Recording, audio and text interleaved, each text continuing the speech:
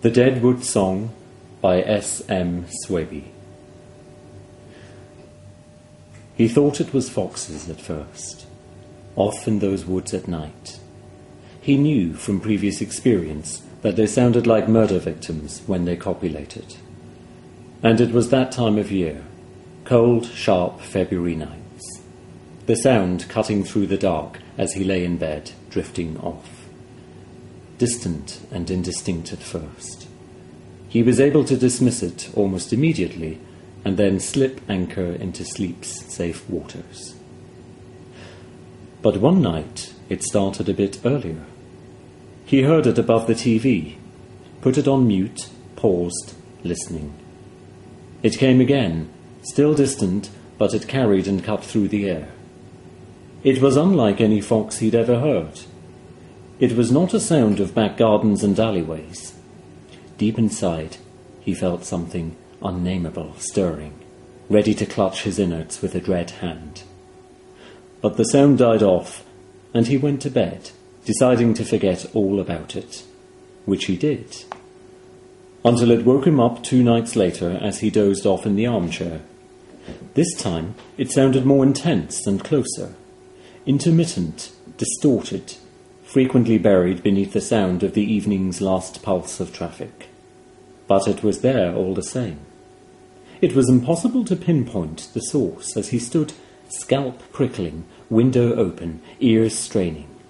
Impossible to pinpoint, except he knew it was in those woods. During the summer that followed, there was just an occasional reminder, the odd night just after dark. Once he thought he heard something right outside the building when he got up.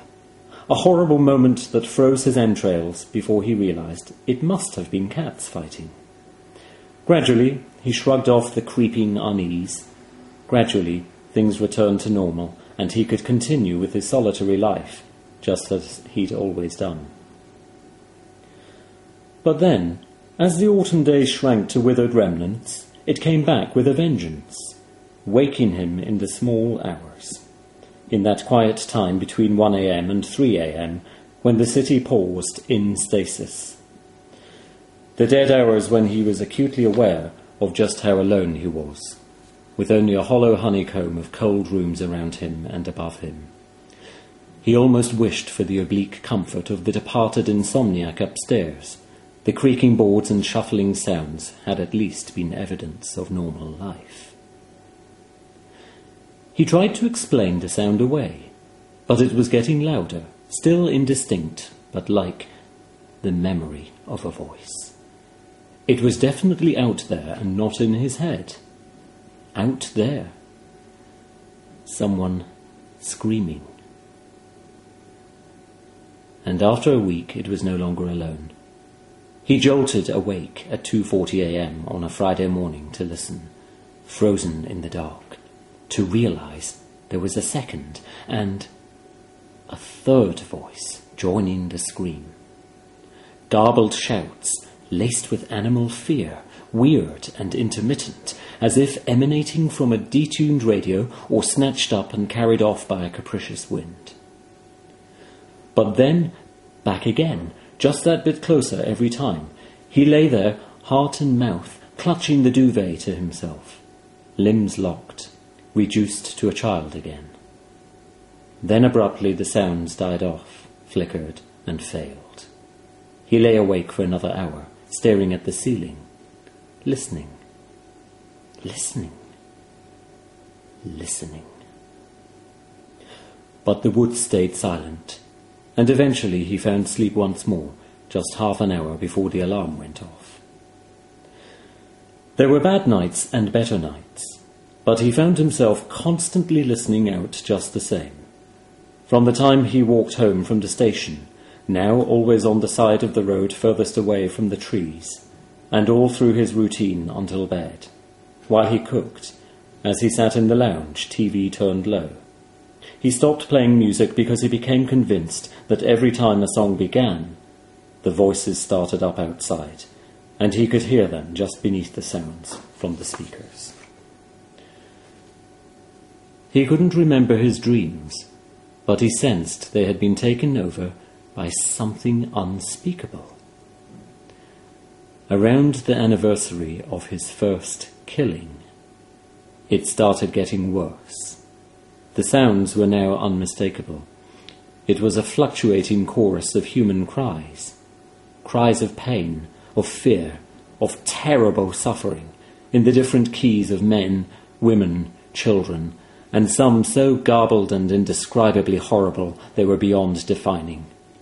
They rose and fell, sometimes a lone voice, sometimes what sounded like 10 or more, ebbing and flowing, like some dark estuarine tide, rich with the salt of human suffering, flowing up out of those woods in the small, dead hours when the city slowed and slept. The sounds were beyond being ignorable. They cut to the marrow. He knew that nobody else could hear them. No lights ever flickered on in the other flats. No blinds or curtains ever stirred during those episodes. No police cars were ever called. He was more alone than ever.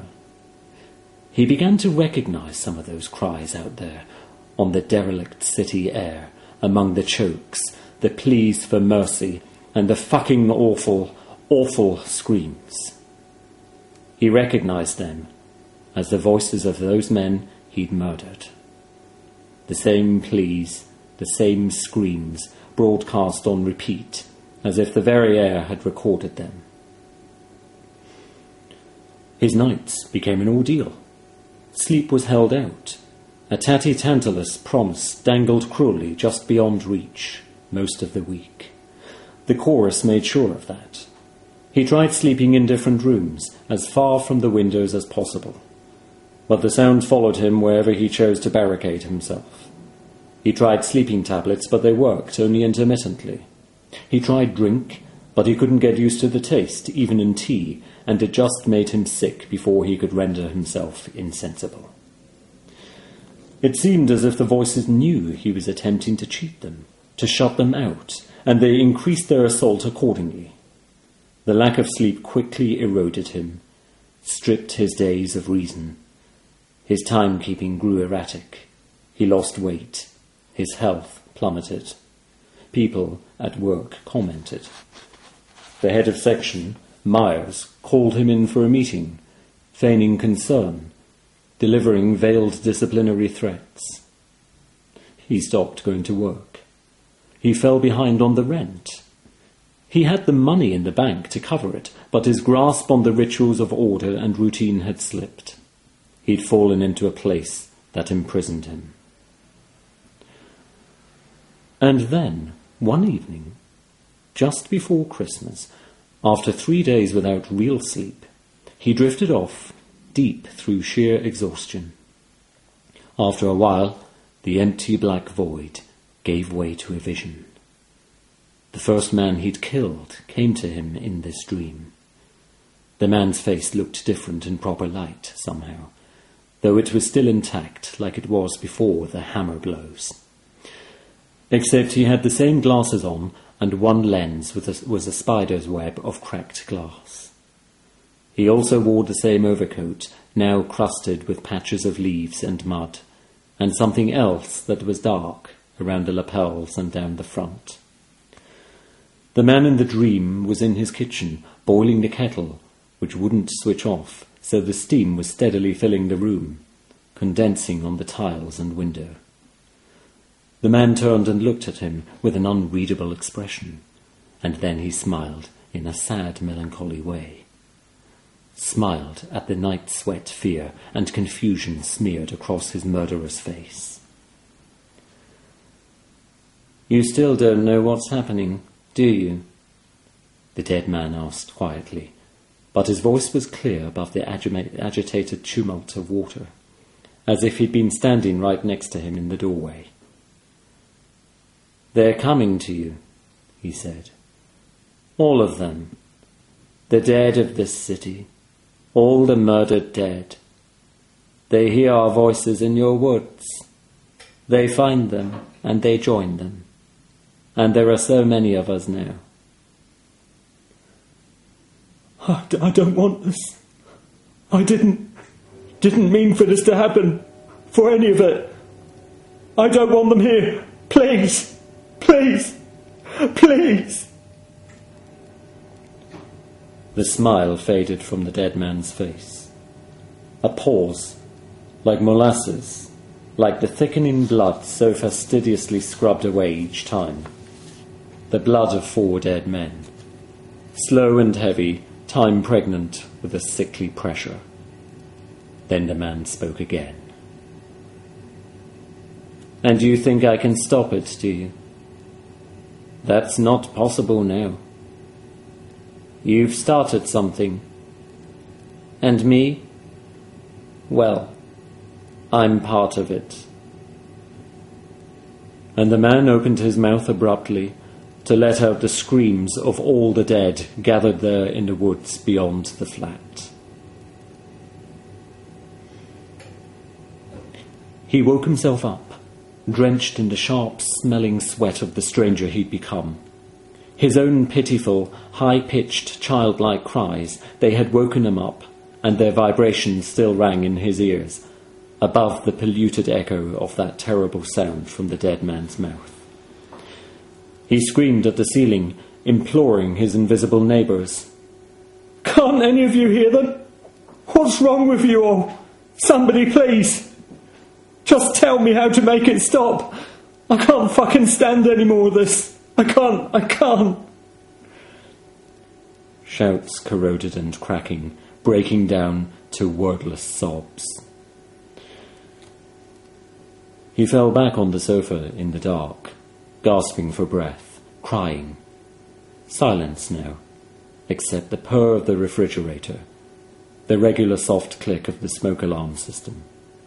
A moment of normality, and he felt himself edging towards the steadying hand of calm, heart rate diminishing, the safe reality of his old life grasped, welcomed back with tearful gratitude once again. All just a nightmare.